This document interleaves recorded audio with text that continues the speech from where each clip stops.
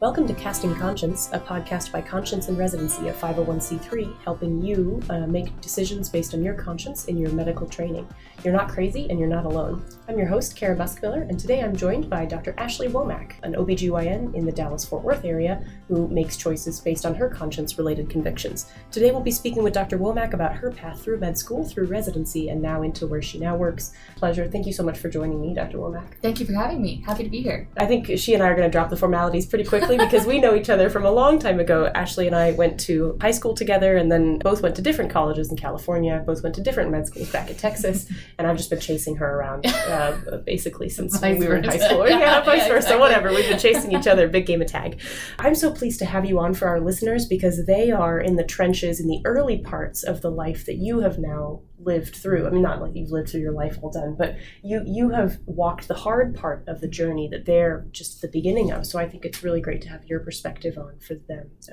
So just to get us started, tell me about your path to med school. What made you want to be in med school, be a doctor, and how did you get there? Sure, yeah. So thanks for having me. This is such a great podcast. You do such great work helping people get through med school, and it is a hard journey, but it's totally doable. So to your question, how did I get to med school? So I would say I knew I wanted to be a doctor in high school. I think I had inklings. We went to a school that emphasized service, very service-oriented, and so that along with, and this is everyone's answer to med school, but that along with a love of science and really drew me to medical school. So for me, it really wasn't a hard decision. I kind of knew coming into college that I wanted to go to medical school. Yeah, I think for the listeners who haven't written their personal statement for med school yet, it is a bit of a meme or maybe a stereotype that yes. Every personal statement for med school is like, I like science and I like to help people. Yeah, that's right. But it's okay to write that because if that's true, that's true. Just put your own personal spin on it. Make it so that you don't look like every other cookie cutter applicant who might just be digging that up from the internet and putting it through That's right. GPT. Tell it in story form. Yeah, exactly. Tell it in story form. Tell it a little bit individually. Tell it to make them know that you are an individual who can communicate well about yourself, which is so much a part of this journey, actually. The journey that particularly brings you as a conscious physician. So you knew you wanted to go to med school. Was it on your radar that this was going to be tricky as a Catholic? No, because you are a Catholic, right? Could you clarify for our listeners, what are your beliefs regarding the practices in OB/GYN, just so we know for the rest of the conversation? Yes, okay. So born and raised Catholic. And I would say I wasn't aware that it was what the issues would be going into medicine until later in college, because that's when I really was more formed in my conscience and started realizing the things that I would have to say yes and no to, and then starting to apply that as I was going into applying to medical schools and seeing what that would look like. It happened a little later in college. But so yeah, as a Catholic, so I don't do or refer for abortions, don't do sterilizations, don't do prescribed contraceptions, IUD, all of that. So that's all in my package. All in the package. Yeah. That's so interesting. So you were raised Catholic and you had this concept of formation of your conscience, but you weren't quite sure what all of these sort of switches would be like when you were going into med school at that stage. I think I knew them going into medical school. Oh, sorry, you said in college. But in college is where I really got formation. Yeah. So yeah, I went to California and became more Catholic. Wow, amazing. Yeah. Can we talk about this concept of formation of your conscience for a little bit? I think a lot of people have this idea that conscience is kind of your internal sense of revulsion, right? Your internal sense of like, ick, I don't like that idea. Murder, bad, not good. Yes. I don't want that for my family or me or anybody. So bad, so gross that people do that. But the idea that you can form your conscience is something that like you can modify. It's not quite a sense of ick. It's a decision or a muscle that you can exercise.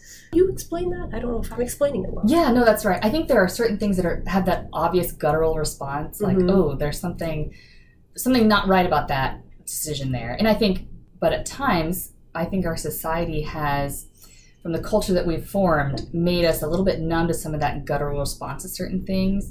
And so it's really, I think, taking a step back from the influences and seeing objectively what is the right and wrong. But you're right, when there's a guttural response, I mean, we should listen to it. There are some things that aren't instinctively revolting. And so it really takes just thought, formation, learning, reading to form how you think about those things with the proper set of principles, I would say. I think that's something to be really proud of, to do the work of forming your conscience. It's really the work of someone who is intentional and who isn't just like an instinctive being. So I think for the listeners, that's something to think about.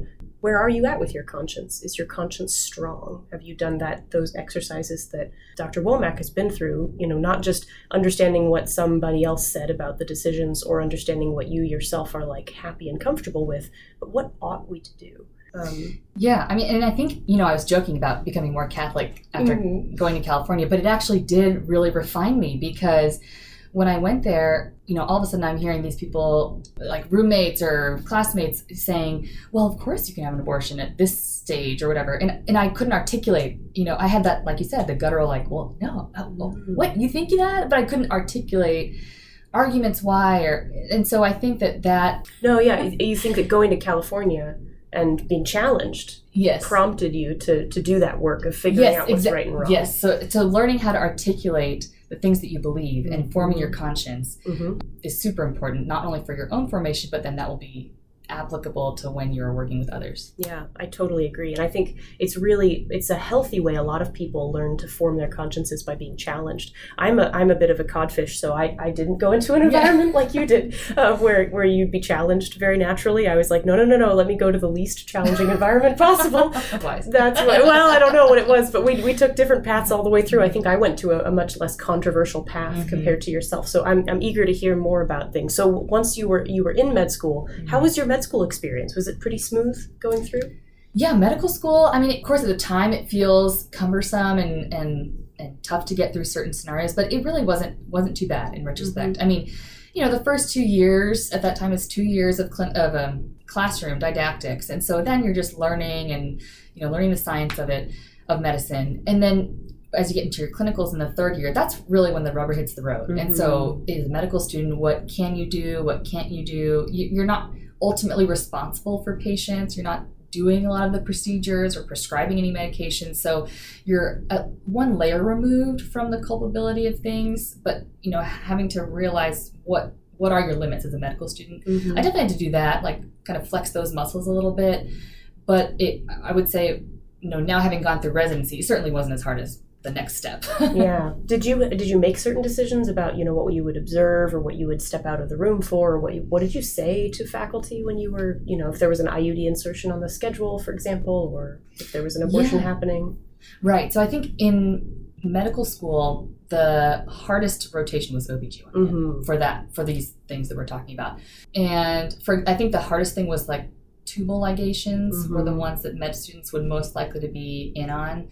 And so for that, I would just, before I even started my rotation, I remember I went to the clerkship director, who was fortunately, very, very kind and understanding, and there were other students before me who had also voiced their concern with doing this. And so that helps me. So if you're the one forging the way on this at your institution, you are making a huge world of a difference for the next person who comes along. So I'm very grateful for those people before me.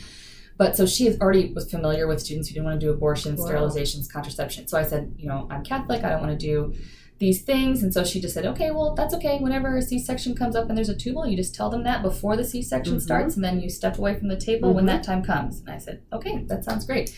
And so it was awkward because, you can tell the faculty that, but in the time you're working with the residents. And so it's personalities. Yep. And so there was definitely some residents who I could tell it was like, okay, I'm going down on the list of people that you like. Because, exactly. Right. But, it's your conscience. So what are you going to do? Right. Their conscience is more important than someone else's opinion of you as a person, or as, they're making an opinion of a worldview and kind of lumping you into something in the moment. And it's much more important to follow your conscience.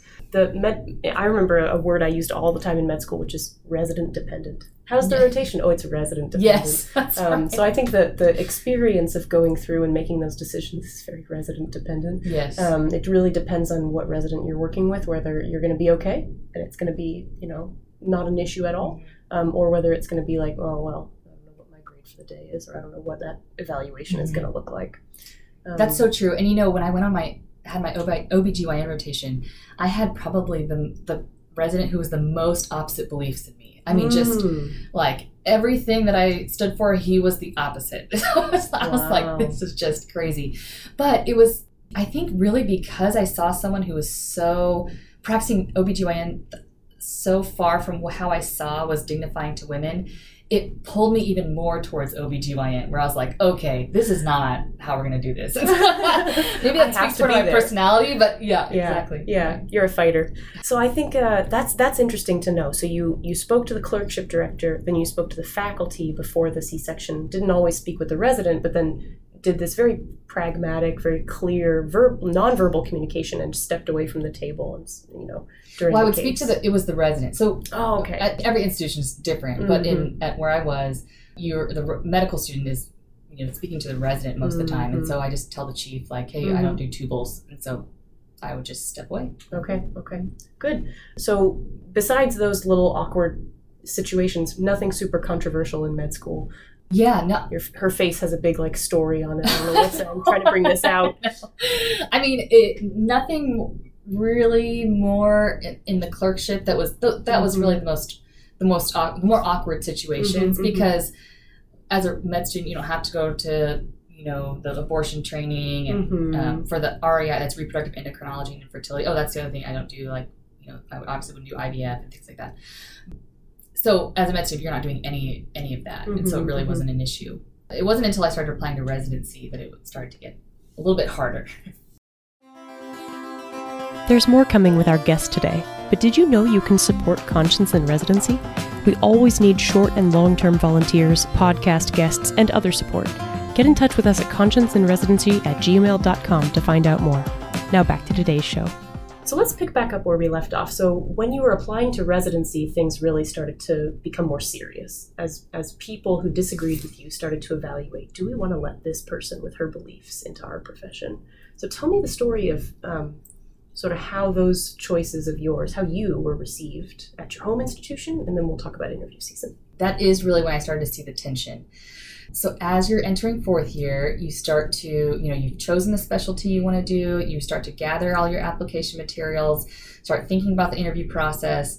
And so, I knew that there were things that I didn't want to do in residency because, in residency, you'll be ultimately responsible for the prescriptions and all of that.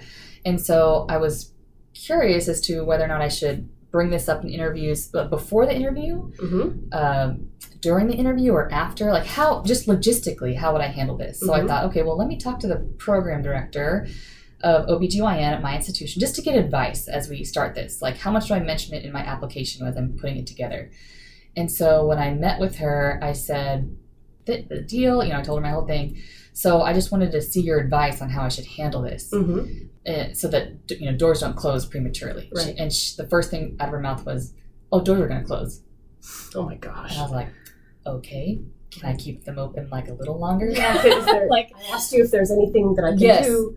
I didn't ask you for a total prognostic assessment of how doomed I am. And imagine a fourth year med student who's so hopeful for her future, and wanting to do a really good job. And so the second thing that she said was, well, you can't come here. And I was like, wow, I mean, you know nothing about me. Wow. We literally just met. You don't know my scores, my application. I haven't even made my application. Right. So it was just cut me down from the beginning. Right. This is enough criteria to know about you to make that you should not become an OBGYN with us. Oh, and I had never felt discriminated in my life until that very moment. Discrimination didn't even seem like a thing that happened in the world. And then in that moment I was like, oh my gosh, I guess, yes, there are certain people who just get treated differently. Basically, the end of the conversation was she was saying, you can go to these few small programs, faith-based programs, but that's pretty much your only hope, going anywhere. And so I was like, okay, thanks for nothing. I left. Oh dear. That's very tricky. That must have been a hard room to walk out of. Gosh. Yeah. Just ice cold, that whole conversation. Right. It was extremely not helpful. Yes. So that's what Conscience in Residency aims to do for those who are listening and who haven't been beneficiaries of our coaching, our free coaching, totally free to the med students. We charge donors to make sure we can make ends meet. But we try to help you know, when should you mention these things? What programs should you apply to? How many programs should you apply to? How do you mention these things? How do you get the words out of your mouth? What are the words? Based on whatever your choices are going to be. And I'm sorry that it wasn't around for you and for me, but now it's around, which I'm glad for, because this advice that you were given was just not helpful at all. Oh yeah, not helpful. So you kind of had to figure this out for yourself, I imagine. Yeah, and the whole conversation didn't sit right with me, and so I thought, well, that obviously I should go somewhere where I deserve to go because of my merits. And so I thought, well, I'm just going to apply anywhere I want to. Okay. So I was just like, whatever, I'm just going to do what I want. Okay. Clearly, that's what I should do. Okay. So I just researched programs on my own and just applied, and I really took it as a case-by-case basis. We've talked about this, our different approaches to interviewing for residency. So I did case-by-case. So I applied, and as I got interviews, I'd never asked anyone before the interview about these issues. Some of them I asked during the interview if I had enough time with the program director. I felt comfortable enough, like the interview was going well, maybe I would bring it up. And then some programs I never had to bring it up at all because I knew there was precedent in that program, which was nice. And then other programs that I thought, it's a competitive program, it's maybe a reach program for me, I won't bring it up until after the interview. I want them to, because they evaluate all the residents during interview day, maybe like that same day or the day after. And so I thought, well, I'll just let them do their evaluation, be totally objective. And then, if I feel like things are going well after the interview, then I'll maybe bring it up later if they're still high on my list. Yeah. So as not to burn bridges with prematurely. Right. Exactly. Right. So I took it as a case by case. Yeah, I think that's a really good approach. That's the approach that we most commonly talk about with people who are being mentored at Conscience and Residency, because it should be case by case. Not every program is the same. You're the same, of course. The student, the applicant is the same, but the programs are not all the same. Not every program you're going to have the same rapport with during the interview day. Not every program has the same culture. I think sometimes when you go on an interview, it's amazing how much you can see about a place. And sometimes you can perceive, wow, this culture totally would squash my happiness. My choices. Some programs I never followed up because I was like, oh, I would be miserable here. There's no hope. Yeah, exactly. Right. There's no point in saying further. Oh, I'm even more different than you thought I was. Right, exactly. So that's great. So how did it go? How did it go with saying what you were choosing, who you were in the program, in the interview itself, and then the following up after? How'd that go? Yeah, I don't remember. It's been so long now, but I'll tell you the program I ended up going to, it was the best interview because, which speaks to why I went there, because when I went there, I was able to speak to the program director at the time so I had enough time with him, and so I brought it up. I said, hey, I'm Catholic and I want to practice by my beliefs. Is that okay with you with this program? That's literally how I said it, word for word. So I left it vague because I said I want to practice by my beliefs. He said, of course, why would I make you do anything you don't want to do? Wow. And I was like, I didn't know what to say. I was like, well, isn't that what people do? Like, right. That's what people do, Catholics. Did you know that, sir? Yeah, so it was awesome. I mean, it was like such a weight lifted off my shoulders to where it's like, oh, this program is just, just the right one for That's me. Amazing. Wow. And did you have other similar experiences, or that really stood out as the only one? That was the one that was most different than the other ones. I mean, other programs, it was a little bit of the same. Like, some of them I emailed afterward, and they were like, well, let me get back to you, or I think it should be fine. Not very convincing answer. Just, and they're all busy too. And, right. And other ones, when I asked in the interview, they're like, I mean, I think maybe. Yeah, that's always a little bit concerning. I remember one program, I haven't shared with the listeners a whole bunch of detail about myself, but I remember one program saying, yeah, I think we can make that work. And then I did some more postgraduate training at that program, and now seeing the inside of it, or not now, in the recent past, seeing the inside of it, I was like, I totally wouldn't like it. They were just, out of the goodwill of trying to be friendly and of maybe liking you as an applicant, they will just say, oh yeah, we'll figure something out without any concrete idea of it actually takes a lot of figuring out to make sure that a resident who's making a lot of choices about not doing contraception, not doing tubal ligations, that's a little bit of logistics, right, to work through. So let's talk about that. In your residency, how did you make this work? Okay, so in residency, people knew my beliefs from the get-go. I mean, it wasn't a secret to anybody. And so, let's see, there's different scenarios. So I went to a residency that actually worked with a Catholic hospital system, and so they didn't do tubals anyway for C-sections. So that made it nice. I won't get into the details, but overall, didn't do tubals for C-sections. So that was the most complicating factor, I would say. Oh, okay, because that would put a lot of work onto other residents. Exactly, because it's like C-sections on busy labor and delivery. We don't want to do tubals. So anyhow, so that one took out that complicating factor. When it came to contraception, for example, in clinic, if I had someone who was going to be an IUD insertion, I would just say to my co-resident in clinic, like, hey, can I take your complicated OB patient? You can do this IUD. And they're like, oh, for sure. Like, I will trade that any day. So I think my philosophy going into residency was, one, I wanted them to have nothing to complain about me besides the fact I don't do these things. Right. So I wanted to be the best resident that I've ever seen. And two, I wanted to taking on more work like that would ameliorate. Yeah, exactly. Unfortunately, you have to kind of make up for those, quote, deficiencies that you have. And so if someone sees it as not as a burden because, oh, well, she doesn't do that, but she'll take on my complicated OB patient, then it makes it a little bit less disconcerting to them. Right. And I think, too, it helps the faculty understand. My experience was the more extra stuff that I did to kind of make sure that I wasn't dumping work on my co-residents, the more they understood, oh, this is how these people do it out in practice. They take parts of the burden of obstetrics and gynecology off of our shoulders in a way that makes sense for them. Like, I don't know what their imagination of my future career was, but in my future career was going to be a lot like my residency, maybe a little different, right, in the logistics, but we're not prescribing contraception right now. We're not doing abortions right now, but we're lifting weight on the total load of the amount of OBGYN to do in this country. And we can do that without doing these things. Right. And, we'll talk more about that in a little bit when we talk about your work now, but back to residency. So did everything always go swimmingly in residency? I remember there being a rocky period. Yes. So the hardest time was in OBGYN residency. I don't know how much you've talked about this on the podcast, but there's the requirement, the family planning requirement. So you have to go through certain rotations in OBGYN residency, and one of them now is the family planning rotation, where you learn abortion, contraception, etc.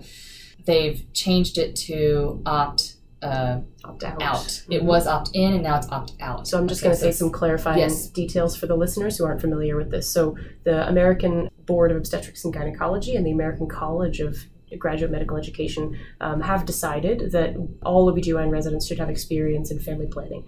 Not complex family planning, which is the fellowship after OBGYN, which does late-term abortions and other things like that, but in family planning such that a generalist, they think, should provide. So that's contraception, medically complicated contraception, that's early termination of pregnancy, and other non-advanced D&E termination of pregnancy. So that's a requirement. Now, they have this option where you can say, oh, I don't want to do that requirement because of beliefs. That is already written into all of this. It used to be that you had to opt in to this family planning rotation, and that was deemed as sort of very favorable to people with beliefs and conscience-related choices that didn't want to do abortions. That was favorable because the default was not to train people to do abortions in many programs, and you had to opt in to go get that extra training.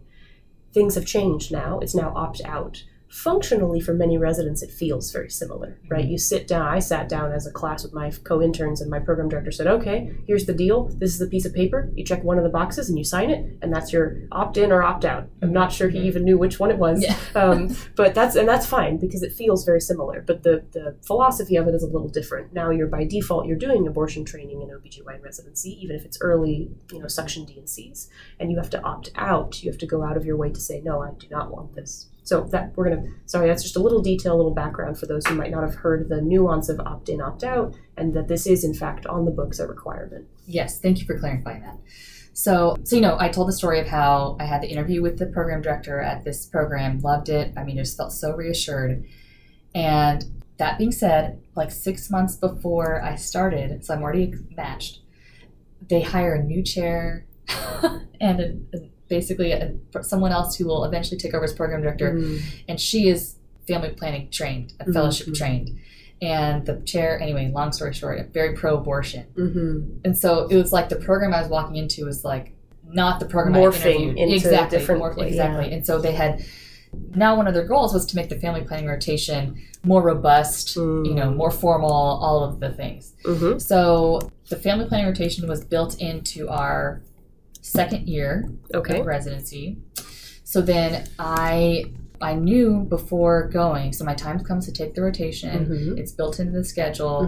Before going, I'd known that there were a couple residents years before me who had tried to opt out but were denied. And so I said, well, I don't know how much they tried to opt out. Before, it was also a little bit loose, like, sometimes the residents show up, sometimes they wouldn't, to the Planned Parenthood. Anyway, so I was like, okay, well, the person right before me had gotten denied. And so then I said, okay, well, maybe I'll go. I'll see what it's like. Maybe I can do some good, and then we'll go from there. So I went the first day, and first I sat with the counselor, who women come in, they get counseled on, they're supposed to get counseled on their options. And this is how the counseling went. They said, well, they pointed to the corner of the desk. Here's a packet. It explains parenting and adoption. You can take it if you want to, but it's just right there. But let's talk about the abortion that's right for you. And I was like, okay. You know, like we're trained in residency to explain all the risks, benefits, and alternatives of any procedure. I mean, they emphasize it so much for a hysterectomy, you know, and myomectomy, everything. Even if the patient is like, oh, no, doc, I want my hysterectomy. I want this, yes, I want my IUD. You still are supposed to go through all the risks, benefits, and alternatives as something that's ethical. Right. So they can make an informed decision, right? You're supposed to inform. And so I said, okay, well, I don't want to do that. That's clearly not something that I'm going to participate in. And so then I said, okay, well, I'll do the ultrasounds. Let me show these women their babies. And so when I did the ultrasound, you know, I'm the actual one holding the probe, but my attending is behind me doing the talking. Like, she won't let me do the talking. And so this is, as I'm scanning the baby, she says, okay, you're definitely making the right decision. You know, carrying a baby to term is 14 times more risky than having an abortion. So it's definitely the right decision. So don't worry, you're going to be great or do fine or whatever it is. And so I was like, okay, I can't do this, obviously. And it was funny because we walked out of the room and the attending, who was my program director, she said, so Ashley, and they all know my name. Ashley, how are you doing? Like, are you doing okay? Is everything? I said, no. But then she didn't know what to say. It was like, oh my gosh, she wasn't expecting. It was like no. She was surprised that I said no. I was like, what else did you think I was going to say? Wow. And so she said, okay, well, let me know what I can do. I was like, oh my gosh, thanks. Wow. So then in the afternoon, the abortions happened in the afternoon. So obviously everyone knew I wasn't going to do that. And other people didn't do that when they went there. So that wasn't like a surprise. So they had me just clean the chairs in the recovery room. And I was like, this is just not what I came to OB/GYN residency to do. So then I emailed the program director the next day and I said, you know, with all due respect, I must continue to opt out of this, and I'm emailing you to find out what my alternatives are for those days that I go to Planned Parenthood. And her response was, well, how about we meet and talk about it? So I went and met with her, and she said, hey, I understand that you want to opt out, but that's actually not an option here.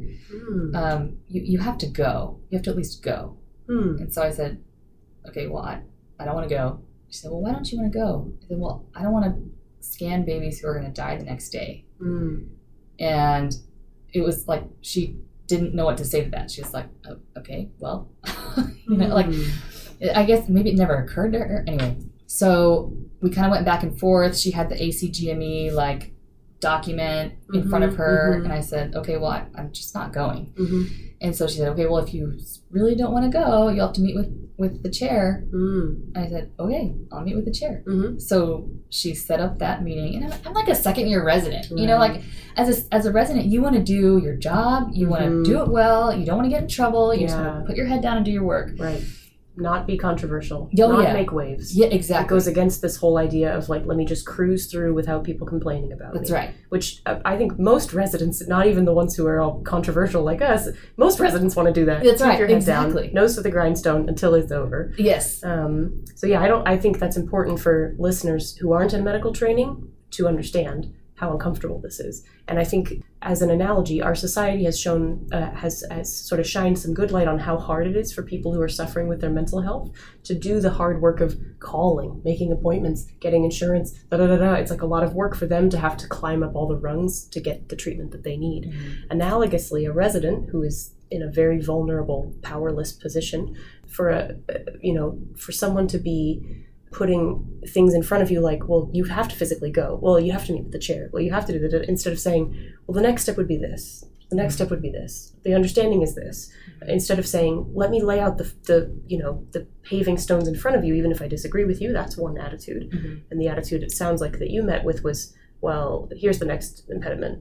Good luck with that. And I think it would be helpful if our society had the same understanding of how, just like residents just like people with mental health need help getting to those next rungs on the way to their treatment, residents of conscience just need even the most passive help to get to the next step to do what they're expected to do as part of their training. Because if we're expected to do certain things, we should, and we will. And you did. So how did you do? What happened next? Okay, so they set up the meeting with the chair.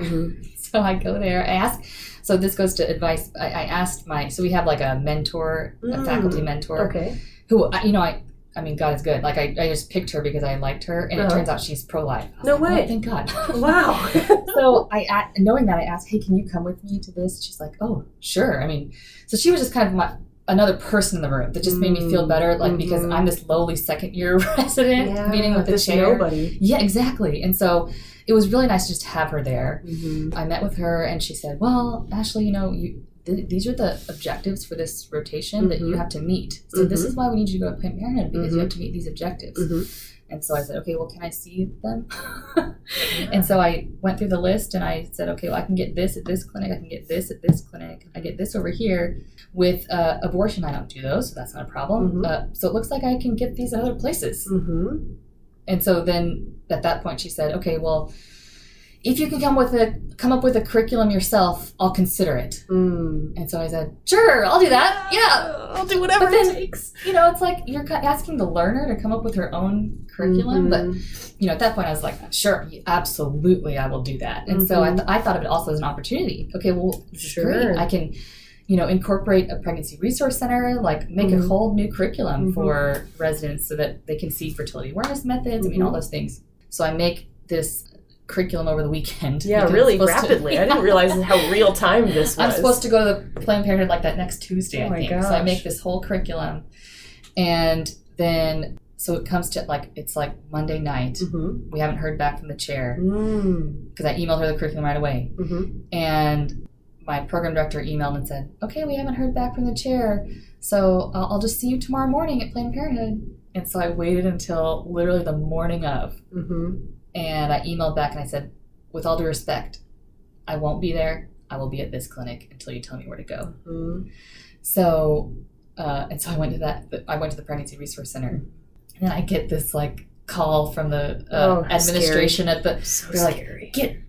Get out of there. You can't be there. That's not an approved site. It was like an emergency for me to leave this Pregnancy Resource Center. So they had me come to the offices. And they just said, okay, well, you're going to do reading for the whole day that you're supposed to be at Planned Parenthood. So that was my, I did have 8 hours of reading in the office. That was their idea of a curriculum. Yeah, exactly, for my Planned Parenthood days. Okay, so then that ends, and long story short, so time goes on, and that rotation ends. I get through it. Okay. Nothing happens with this curriculum. I'm like, okay, well. What was that for? Yeah, whatever. So then, that was second year. Then fourth year, I'm a chief. I remember I'm sitting in the OB call room, or the checkout room. Yep. And I get a call from the chair. And I missed the call because we were checking out. So I saw it on my phone. I was like, oh no. When the chair calls you, it's always a bad thing. Yeah, exactly. It's always so horrifying and scary. So I called her back right away. And she, minutes later, I called back. I said, hi, doctor. You called me? She said, oh, yes. I wasn't expecting you to call. I was like, well, you called me. I was like, yes. So she said, Ashley, I was thinking, we really need to make that curriculum happen. Oh my gosh. I was like, 2 years late. Hell, yes, absolutely. Wow. Let's do it. So anyhow, this is also advice to the listeners, is that it takes a village, because in the background of all of this struggle, during my second year struggle, that there were other faculty that came out. This is, okay, sorry, I'm kind of broken here, but when I'm going through the struggle, it's like all the other faculty, because they heard my story, they would come up to me and be like, hey, Ashley, we support you. Just keep doing what you're doing. It's like all these faculty I didn't know were pro-life were coming out to me. Coming out of the woodwork. Yes, coming out of the woodwork. And I was like, oh man, other people agree with me. And so it was really empowering, I think, for both me and them too. And then I had one faculty who was, higher up, who was very, very pro-life. And he, I think, worked some channels, on the admin side. And I think that really pressured her. Wow. We had the founder of the pro-life clinic there. He was formerly in that Texas House. Wow. And so he knows people, and he escalated it to the point where we met with Cecilia Abbott and talked about it. Whoa. I mean, it really takes a village to do all of this. And so he, anyhow, I think all of those things together, all those things happening in the background, things that I don't even know happened, like went on in the background, ended up in her saying we need this curriculum. Wow. So it's percolating over all the 2 years between your rotation and you being a senior and her terrifying phone call. Yeah, that's right. That actually wasn't very terrifying. Yeah, it was great. It was great. All that stuff is happening as a crescendo in the background. That's right. That's a good way to put it. Yes. So I think that's a great thing for faculty listeners to take from this is don't be coming out of the woodwork when this is sudden. And that might happen. That'd be a bummer though, because then the poor resident who's so vulnerable has had to go through all this to make you realize, oh, shoot, we need more support for this in my institution. And you probably know where you are and how your institution might need more support for this kind of thing. But if you're in a community program and you have a supportive chair, it might be worthwhile to say, hey, I was listening to a podcast. Hey, I read an article online, and I think we just need to make space for people who are a little bit like me, and describe a little bit about yourself. I think a faculty member has a hard job, right? And it's a hard one position you have, and it's potentially putting a lot on the line to disclose that of yourself. But think the residents are doing that in their interview season. So I think as a still trainee myself, I beg you, please think about disclosing if you're a pro-life or a faculty of conscience, disclose that ahead of where you are in a catastrophe with residents. That way it doesn't have to take 2 years. That way you don't have a resident who might capitulate, who might be a little less pugilistic than Dr. Womack and say, well, okay, then I'm fine. I'll be a Planned Parenthood. Okay. And then they just kind of get, drawn into something that they didn't initially want to do because they didn't have enough support. So I think for faculty, that's a powerful, powerful thing that you can do ahead of a catastrophe to declare what you're like to the chair, to make space for residents of conscience at your institution. That's right, because I think most residents would have just said, bowed their head down and say, okay, well, I just got to get through this rotation, which it makes total sense because there's such a power dynamic. I mean, you're dependent on your faculty for letters of rec, for, connections for a job afterwards. And for turning you in from a fourth-year med student into a faculty. Yeah, that's right. I think it's important that we not, sound too, and this is not a critique of you, it's important that I and this conversation not sound too upset with the power dynamic because it's there for a reason. Because they have the knowledge that they're pouring into you. They're doing that at personal expense, right? They're paid as academic faculty, which is rough. Yes. And they're spending all this extra time to basically have a second patient population, which is the learners. So I think the power dynamic has roots in reality, but it just has these unwanted effects where people can't speak up about things that are controversial. That's right. I hope you're enjoying our show today. You might be excited to hear we've updated our website listing resources for those who choose not to offer gender hormone therapy in pediatric patients, and we'll be talking about a few of them soon. Now, back to today's show. So picking back up where we left off, once you got that call from your chairman about the curriculum, what happened next with that curriculum and with your residency? Yeah, okay, so after that, we got the ball rolling. So I met with the clinic there, the pro-life clinic, and said, hey, we have a green light, let's get this thing going. So we just started designing the curriculum a little bit better and got more specific on the days and the rotation and the readings and all of that. So then we had to, this was super fascinating because we had the faculty from the pro-life clinic and the founder of the pro-life clinic in the same room as my abortion trained program director and other abortionists in the family planning rotation in the same room trying to plan a pro-life track or at least an alternative, we call it an alternative track to the family planning rotation. So it was super interesting to be in because, I kind of knew the motivations of both sides, having known the one who knows both sides kind of equally. Right. So it was really fascinating to hear. But ultimately, we made the curriculum, and the year after I graduated, we had an intern start, and she did the alternative curriculum. So we had one. Wow.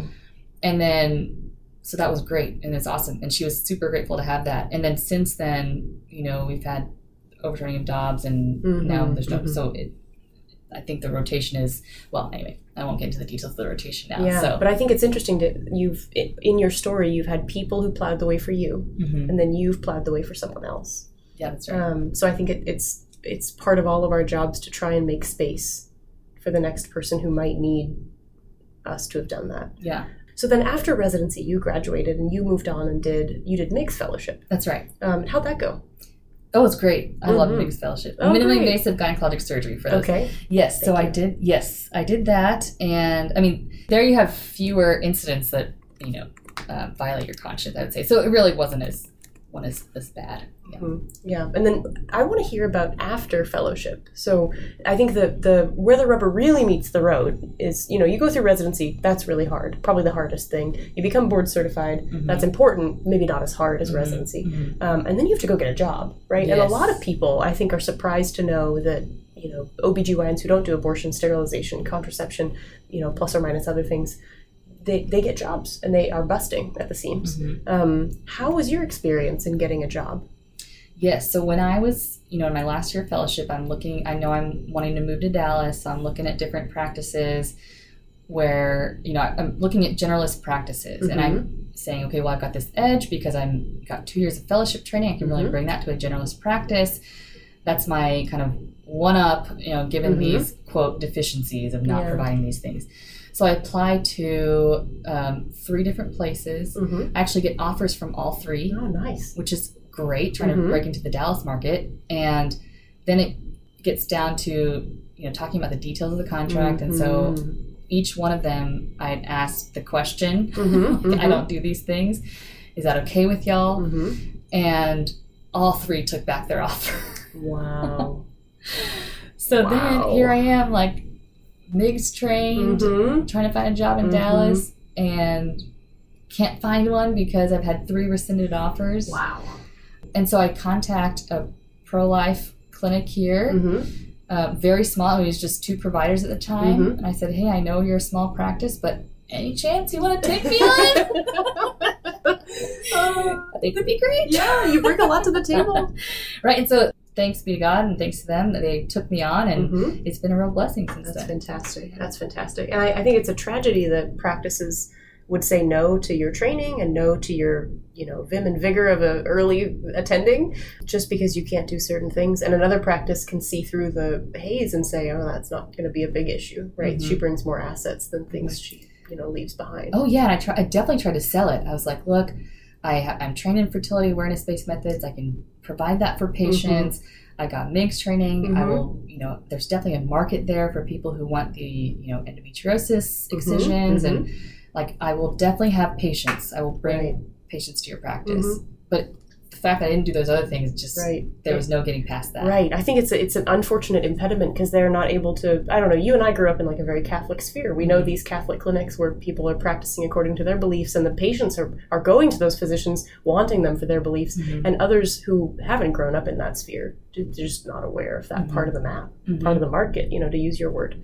So yeah, I think it's an important thing to talk about with our listeners because I think oftentimes there's doubt about, can I get a job if I don't do these things? Then oftentimes there's reassurance from like the church lady and like the Catholic conference. Oh, no. You'll be able to get a job. Yes. We have this job for you in rural Wisconsin. Yeah. And you're like, will I actually be able to get a job though? Like where I want to live and support my family and not make like, medical director of a PRC salary. Like, and I think the answer is yes, but with some challenges as you've experienced. Yes. Or yes, but you kind of self-select into an area that provides more of that care to these people, or more training, and you do things that are not meeting with your conscience as much.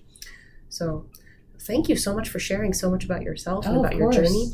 I want to know, when someone comes to you for advice saying, I want to walk the path you walked, how do I do it? What do you say? Okay, lots of advice. I would say first, like we talked about in the beginning, form your conscience. Learn what you do and don't believe and why, and be able to articulate it. So that one, that means you have a clear understanding of it. And then 2, if someone asks you, you have a clear explanation and can be articulate with what you believe. So it doesn't sound like it's just a whim that you are. Well, some pope said this and my parents raised me this. And yeah, exactly. Right. You're just a sheep, which... Right. So that's 1, is to learn your faith and be formed. 2 is to get advice from people who've done it before you. So have a network of people around you, have attendings who can mentor you, even if they don't believe the same things. Just have someone who you can bounce ideas off of. Hey, how should I handle this situation? Like really in the weeds. How do I logistically go about doing this? And like I was talking about when I had the issues with Planned Parenthood, it really took a whole community of people behind me, supporting me to help me get through that and have a successful outcome. So it really takes finding those people, being close to people with the same beliefs. Those would be my biggest piece of advice. That's a scary thing to do when you're a resident, trying to kind of like you come out, so to speak. You used that word earlier. You kind of disclose, what your choices are, what your beliefs are, almost before these faculty members. So faculty, again, please make it easier for these residents by, just drop some hints in your office. Hang something that says Catholic.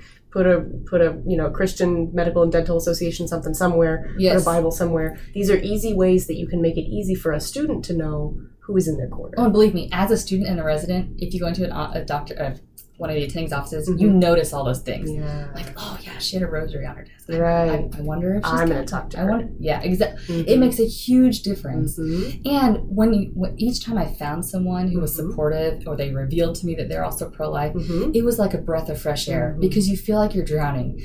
And then finally someone takes you above water for a little bit and you're like, oh, I can do this. And then you start swimming again. I mean, it's really, really helpful. And I'm sure that our co-residents and colleagues on the other side, their offices are decorated with all kinds of, signs of what they think, and they want to support each other as well. So why shouldn't we, be behind each other and be with each other?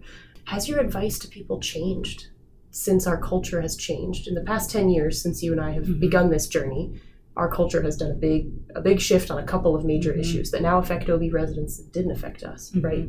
Transgender care.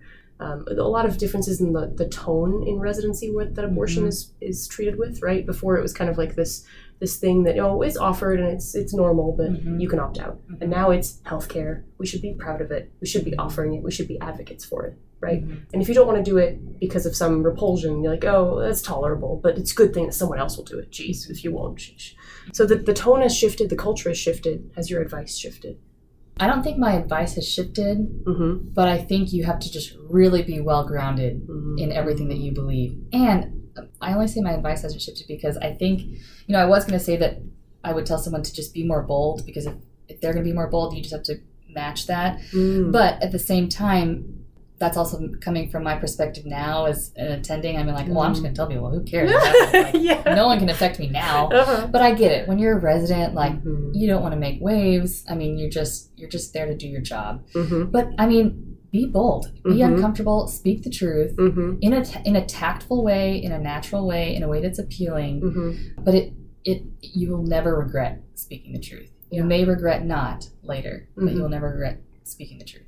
Yeah. Well, thank you so much. Thank you for joining us. Thank you for telling us your whole story. Oh, thanks for having me. Multiple aspects of this story. I think it's so instructive for people to think about some of the things you've uniquely brought out, which is forming your conscience, articulating things, and the community, whether hidden or out in the open, that we can build and that should be around all these residents and students who are making decisions based on their consciences. Thanks for listening to Casting Conscience, a podcast of Conscience and Residency, a 501c3 that supports medical trainees of conscience who are making choices based on their strongly held beliefs. You're not crazy and you're not alone. I've been your host, Kara Buskmiller, and my guest has been Dr. Ashley Womack, an OBGYN in the Dallas-Fort Worth area. Join us next time for another conversation, choosing aspects of your medical practice based on your conscience.